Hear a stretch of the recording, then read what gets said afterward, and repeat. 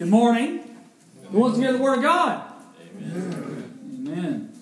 I was thinking this morning that this here is like a wedding rehearsal. We, every Sunday, are gathering together, singing praises to our Lord, preparing ourselves to walk down the aisle at the end of days with our bridegroom. Heaven is a wedding. The gospel is a union between Christ and His bride. I had a guy one time. He goes, I hate these young people now. This was years ago in Kentucky, of course. And he goes, I hate these young people talking about how they're in love with Jesus. I said, why is that? And he goes, well, it's just too feminine. You love your wife. You don't love. You're not in love with Jesus. It makes it too much like romantic love. And I said, okay, I get that. But isn't our romantic love designed to magnify the wedding that is the gospel? I think we should approach every Sunday morning like sinners clothed in the righteousness of Christ, preparing ourselves for the eternal wedding that will take place at the consummation of all things. C.S. Lewis once said, no man knows how bad he is until he has tried very hard to be good. I'm going to repeat that. I want everybody to hear it. My boys got it up. All right. C.S. Lewis said, no man knows how bad he is until he has tried very hard to be good. It is very difficult. In fact, it is really, really, really difficult to love thy neighbor as yourself and to love the Lord God with all your heart, soul, and mind 24 hours a day, 7 days a week, and yet that is precisely what the law demands of you. That's a problem. That's why without the grace of Jesus, you're condemned to hell. But here's the good news. That's why we need the work of Jesus on the cross and the work of the Spirit in our hearts, because nothing less will save you. We need to remember that this morning as we read this passage, because we're going to read about Judas's betrayal. But just verses later, John is going to foreshadow Peter's denial. And he does that for a reason. He does that, John does that for several reasons, but one, of course, is as people who know the Word or people who read the Gospel, people who have studied the Scriptures, when we hear Judas and when we hear Peter, we don't get the same feeling, do we? But yet both in this passage this morning deny Jesus.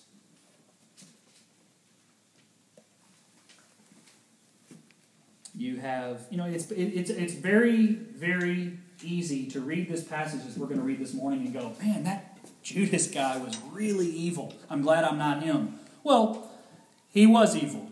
But then again, Peter, the leader of the disciples, a part of Jesus' inner circle, John, Jesus, is getting ready to foreshadow that even Peter is going to deny Jesus 3 times.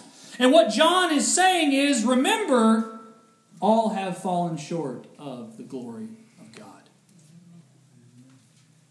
And that all are in need of God's grace. I want y'all to listen to me before we start. I want you to hear this. Apart from God's love, we have all denied God, and we are all Judases at heart. But by the sovereign grace of God, but by the power of the Holy Spirit, we too, like Peter, can be brought back into relationship with Jesus Christ. So without any further ado, if you'll turn your Bibles to John chapter 13, verses 21 through 38. John chapter 13, verses 21 through 38. And after you've found it, please stand for the reading of God's Word. Some people think this is really old school, standing up for the Bible.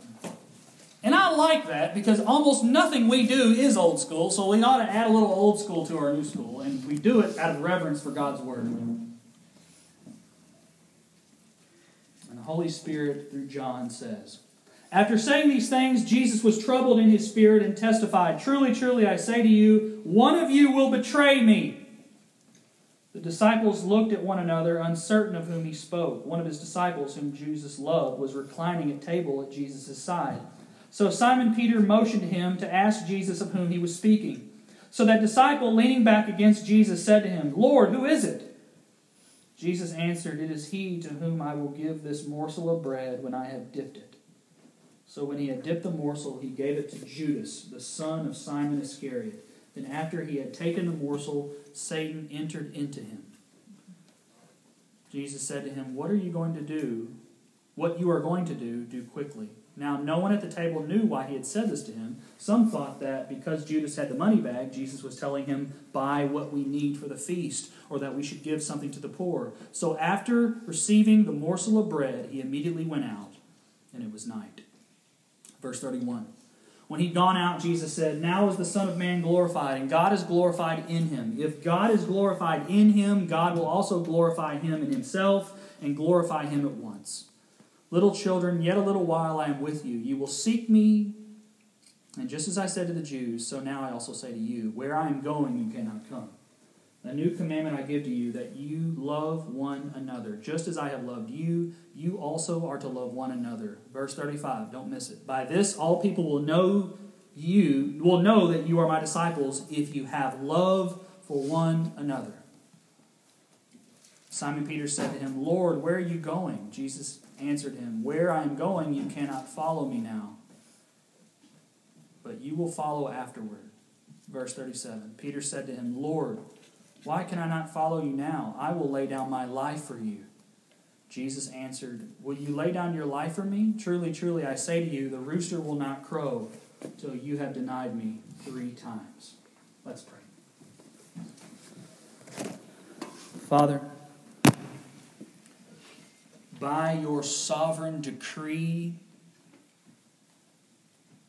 we are saved by grace. But Father, it is by love that we are distinguished as the disciples of Jesus.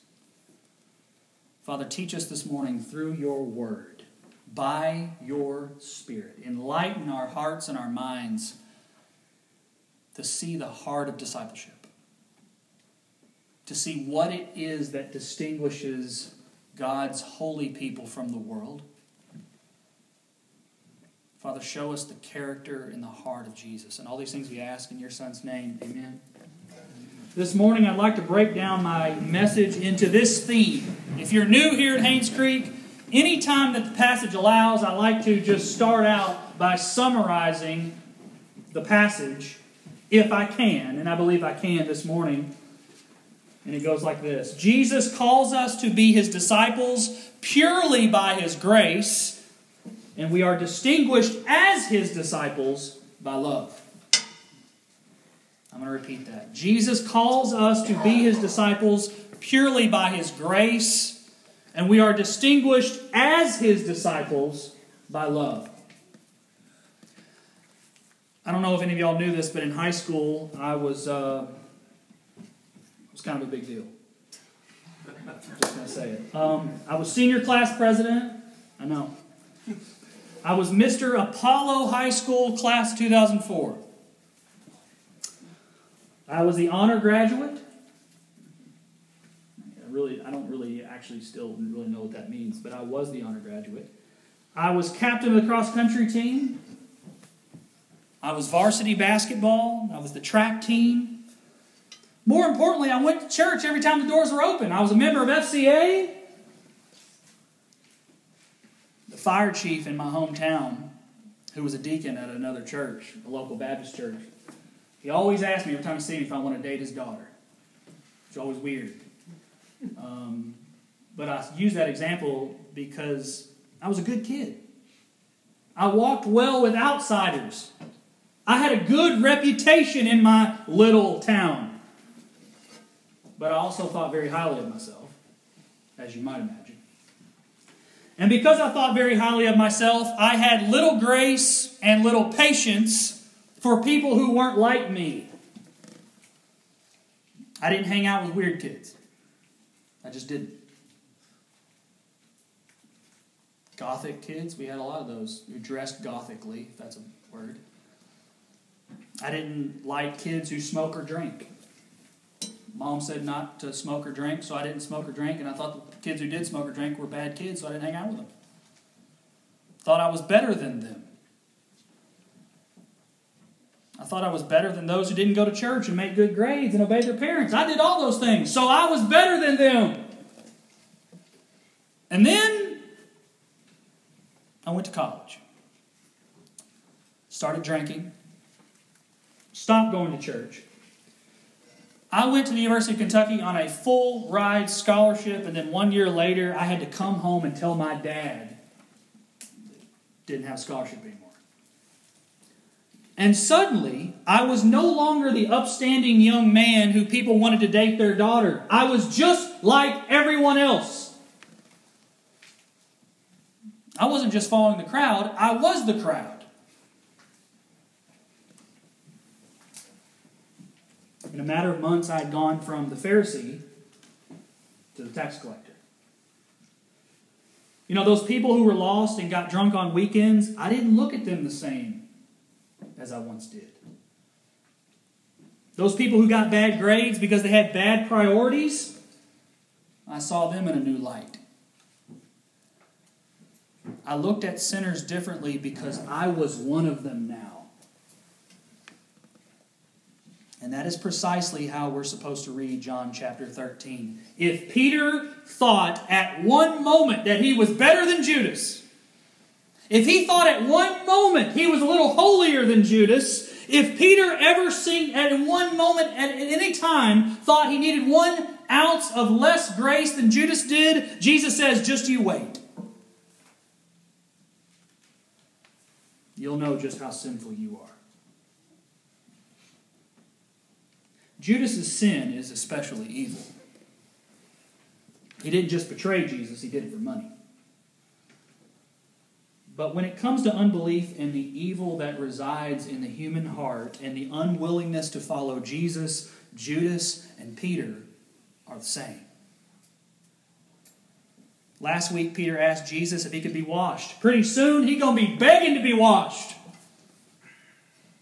We begin this passage with Judas betraying Jesus, and we're shocked, as we should. But by the end of the passage, Jesus is telling Peter that he too will betray Jesus. And so my question this morning is, what's the difference between Judas and Peter? And when I ask that question, I'm also asking it of you. What's the difference between Judas and you? And me?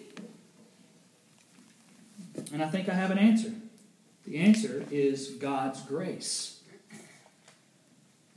But for the grace of God, Peter does not come back to the fold. But for the grace of God, Peter does not overcome his cowardice and his unwillingness to follow Jesus. Peter does not overcome his worldliness. But for the grace of God, Peter is not the rock upon which Jesus builds his church. When it comes down to it, the head of the disciples, the head of the Jerusalem church, is no better than Judas without the grace of God. When I came home to tell my dad that I had lost my scholarship and I'd been fooling around and I'd been spending way too much time with my girlfriend instead of studying, I was afraid of my dad. But I also realized something for the very first time in my life. I wasn't better than anybody. And before Peter can lead the church of Jesus Christ, he has to understand that. Last week, Peter understood in his mind that Jesus had to wash him. But before long, Peter will know it in his soul. When I left Apollo High School in 2004, I was honor graduate and class president, but when I returned in 2008, I was a substitute teacher looking for a job. And it was really humiliating. But you better believe I knew about God's grace. And oh, the marvelous things that God can do with a sinner when He knocks them off their high heel. Now I want to be clear. What is happening with Judas and what is happening with Peter are different. For example, Satan enters into Judas. He does not do so with Peter. Second, Peter is not denying Jesus for money. He's just doing it because he's a coward. We'll see that in John chapter 18. But at their very core, Judas and Peter have the very same problem, and it's called unbelief. Now the difference is that Jesus has appointed Peter for a special purpose. It's not because Peter was any better than Judas. Jesus chose Peter. What did we see last week in verse 18? I am not speaking of all of you. I know whom I have chosen. There might be some of y'all this morning going, okay, I get that, but I just don't think you can treat the two the same. Judas was prompted by the devil. Peter wasn't. Well, a couple things. Satan might have been possessing Peter, but he is oppressing. He may not be possessing Peter, but he may be oppressing Peter. He sure wants Peter really bad. Because we know that he wants Peter so bad, he goes to Jesus and asks him to have Peter. And Jesus says, sure. Do you remember that? Luke chapter 22, verses 31 through 32. Do you have it? There it is. Let's read this together. Remarkable verses. Simon, Simon, behold, Satan demanded to have you, and that he might sift you like wheat. But I have prayed for you that your faith may not fail, and when you have turned again, strengthen your brothers. Imagine being told that while you're sitting around the fire with Jesus. Hey, Jesus, you remember that? Yeah, I know. Oh, by the way, I was talking to Satan. He wanted to have you, and he'll have you, but you'll be okay. Oh, that's good. Isn't that amazing that Jesus permits Satan to afflict Peter, to sift him like wheat, but Jesus is going to use it for Peter's good, to strengthen Peter, to lead the church? You talk about Jesus absolutely confounding Satan. Sure, you can have him, but I'm actually going to use that to destroy you. Jesus uses the work of Satan to destroy Satan. Jesus uses human suffering for our good. How incredible is the living God? Friends, we can be sick, we can be near death, we can be out of a job, we can be out of our minds. We can have no joy, no ambition, no motivation, no excitement in our life, and God can actually use it to strengthen your faith and to draw you nearer to Him, and it would be for your good. The second thing we know about the difference is we know that Judas is actually responsible for his actions. You can't say, well, poor Judas, he got entered by the Satan guy and did things he didn't want to do. Well, look at Matthew chapter 26, verse 24. Man, you are Johnny on the spot. The Son of Man goes as it is written of him, but woe to that man by whom the Son of Man is betrayed. It would have been better for that man if he had not been born. Whoa. Do you guys remember that word we learned a couple weeks ago, 2 or 3 weeks ago? Robbie, do you remember that big word? Come on now.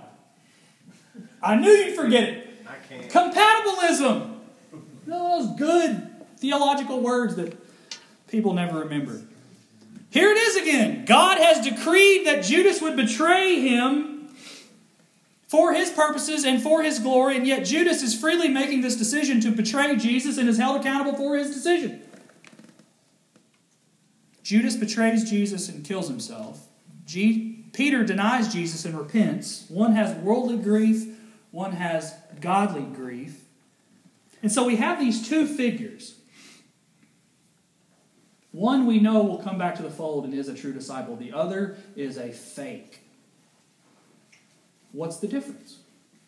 Well, it's almost as if John is knowing that question is being begged, because look at the 4 or 5 verses he puts in between Judas and Peter. It's almost as if verses 31 through 35 are answering the question, what's the difference between a true disciple and a false disciple? Let's read verse 31 through 35. When he'd gone out, Jesus said, "Now is the Son of Man glorified, and God is glorified in him. If God is glorified in him, God will also glorify him in himself and glorify him at once. Little children, yet a little while I am with you. You will seek me. And just as I said to the Jews, so now I also say to you, where I am going, you cannot come. A new commandment I give to you, that you love one another. Just as I have loved you, you also are to love one another." And don't miss it, verse 35. "By this all people will know that you are my disciples, if you have love for one another." So Jesus calls his disciples purely by his grace, and we are distinguished as his disciples by love. Before anything else, God's people are set apart by love. That's how God wants the world to distinguish us. Jonathan Edwards once said this, "Love is in God as light is in the sun, which does not shine by a reflected light as the moon and the planets do, but by his own light and as the fountain of life." So love is God's DNA in his children. Love is the heartbeat of God that beats in his children. Love is the distinguishing trait of God's offspring. Love is how people know that we're born of God. More so than good theology, more so than good behavior, more so than good company. Love is the closest thing we can experience to God's character and his heart in this world. How dare we have good theology without love? Love is theology. God is love. How could we claim Jesus as our Lord? How could we believe in the gospel that saves? How can we believe that a God is love and not love people? How could we claim a Lord who shed his blood for us, a Father who forsook everything for us, and not love? Before there was a universe, there was a God, and that God loved himself. Jonathan Edwards said that one of the greatest evidences we have in the New Testament that God is three persons and one essence is 1 John, which tells us that God is love. For God to be love implies a plurality in the Godhead. The Father loved the Son loved the Father. The most precious gift that God can give his church is a love for himself. Putting God's love in your heart through the Holy Spirit is the entire point of the new covenant. It is the entire purpose of the gospel. If our lives are not defined by love, it is safe to say we are missing God's most basic desire for our lives. I think we deduce the gospel. In a lot of ways, Americans are, we're luxurious and we're extravagant. And in other ways, we're minimalists. Tell me what I need to do. Tell me what's required of me. You can't do that with the gospel. You cannot treat the gospel like, hey, what do I need to do to be saved and nothing else? If that is the way you're approaching salvation, you may not be saved. At no point in time does Jesus deliver the gospel as if it is a math equation. Hey, tell me what I need to do so God can give me that. That's a slot machine. That's something you can punt in a calculator. God says, no. The people I save, they're changed. The gospel I give isn't just to save. It's to save for something. In the gospel, Jesus is shedding his blood, and he is not only saving you from something, he is saving you for something. People who are saved are transformed, and you cannot be saved without being changed. It's never happened. How many people in here are not from Covington? I live in Oxford, and that's not what I mean. Raise your hand if you're not from Covington or Oxford. How many people, raise your hand if you're not from Georgia? Oh, wow. I knew Robert. Margaret, you from Georgia? Oh, let's see. How many people have ever moved to a new town? Just raise your hand. Okay, we got some. All right. New JB's from Augusta or somewhere. If you raised your hand, I want you to think really quickly to yourself. What criteria did you use to select who your friends would be? Just think. What criteria did you use upon moving to a new city, a new town, a new church? What criteria did you use to select a new church? How did you make the decision based on who you wanted to hang out with? 9 times out of 10, you chose to surround yourself with people who were kind, who were welcoming, and who were hospitable. In other words, you were attracted to people who had love in their hearts.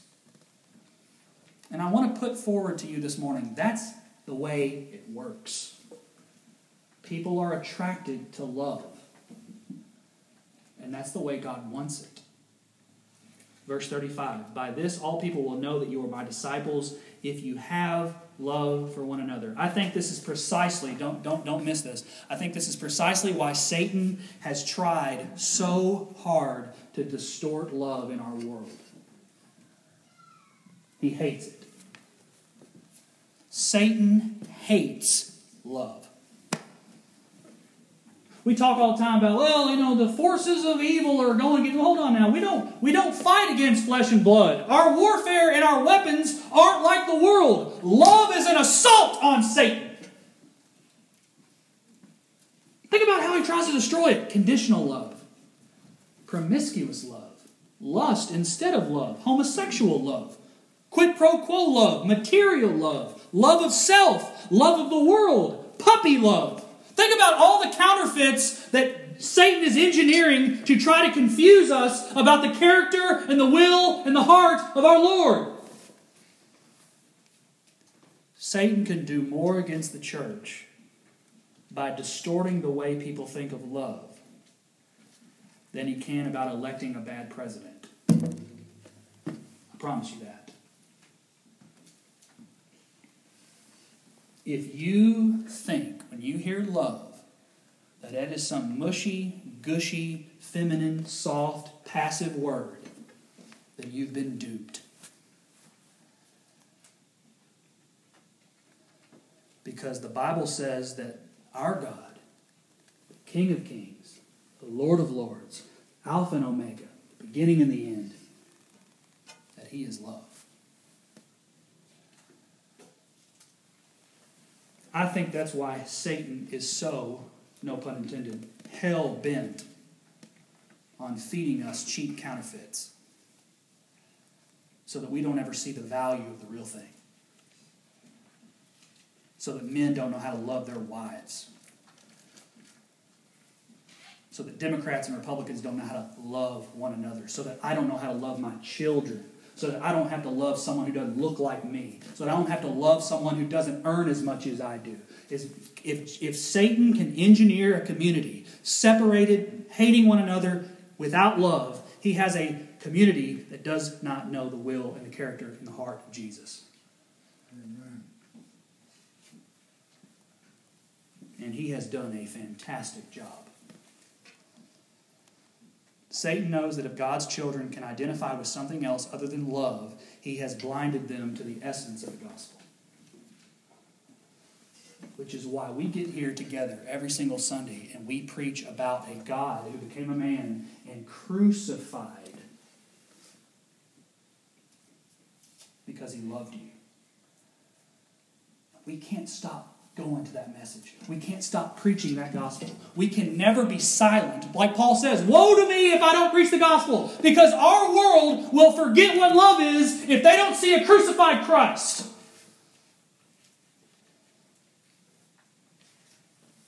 That means Abby's children my children, your children. The world's going to know they're Jesus' disciples not by if they go and walk into a church every Sunday. They're going to know my kids are disciples if my kids know how to love people. People are going to know that I'm a disciple if I know how to love my wife well. People are going to know we're His disciples if Haynes Creek loves and saturates this community with gospel love. That's how they'll know. And I would dare say that is the difference between Peter and Judas. If you don't know what love is, you don't know the living God. I think we spend so much time defending truth in this world, as we should. We spend up so much of our time standing up for what is right, sticking up for moral integrity, defending God's word, that sometimes we forget that those are all good things. But if we spend our whole lives defending good ideas with bad attitudes, we're no better than our enemies. Which is why, believe it or not, Jesus says to love our enemies.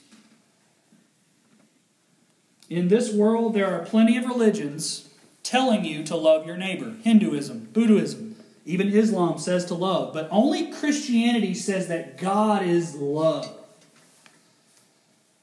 And only the God of the Bible, before telling you to love, tells you that He loves you. Christianity does not begin with a command to love. Christianity begins with a story about a God who loves.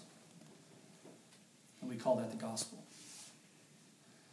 Why do we love? Because He first loved us. I'm going to read it one more time. By this all people will know that you are my disciples, if you have love for one another. Judas betrayed Jesus. Peter denied Jesus. All of us, make no mistake, please don't miss this, all of us have denied Jesus.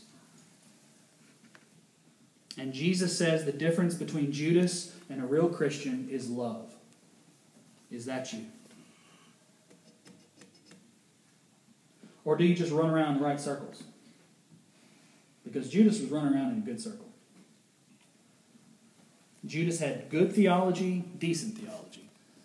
Judas saw the works of Jesus firsthand, but he loved himself secretly more than he loved Jesus Christ. Jesus calls us to be His disciples purely by His grace, but we are distinguished by love. At Haynes Creek, we talk an awful lot about discipleship, as we should, but make no mistake, to be a disciple is to be a loving person, a lover of God first, and a lover of neighbor second.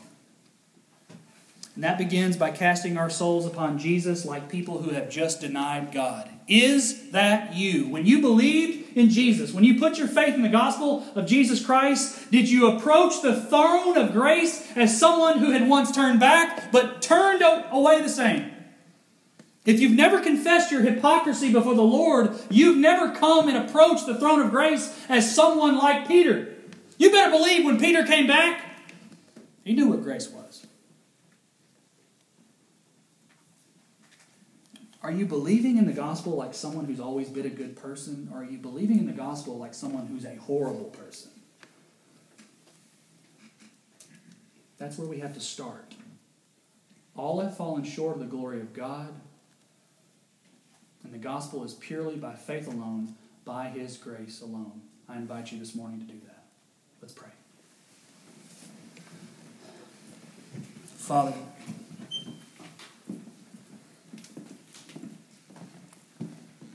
we know that love comes only by the Holy Spirit being poured into our hearts. We are like broken cisterns, and we are empty. And Father, you are so full, you are overflowing. Father, we wish to be full of your love, and we wish to be full of your Spirit, and we know that that comes only by believing in the grace that comes with a crucified Christ. Father, please this morning show us the depravity in our own hearts. Show us the bitterness of sin so that grace may be sweet. And all these things we ask in your Son's name. Amen.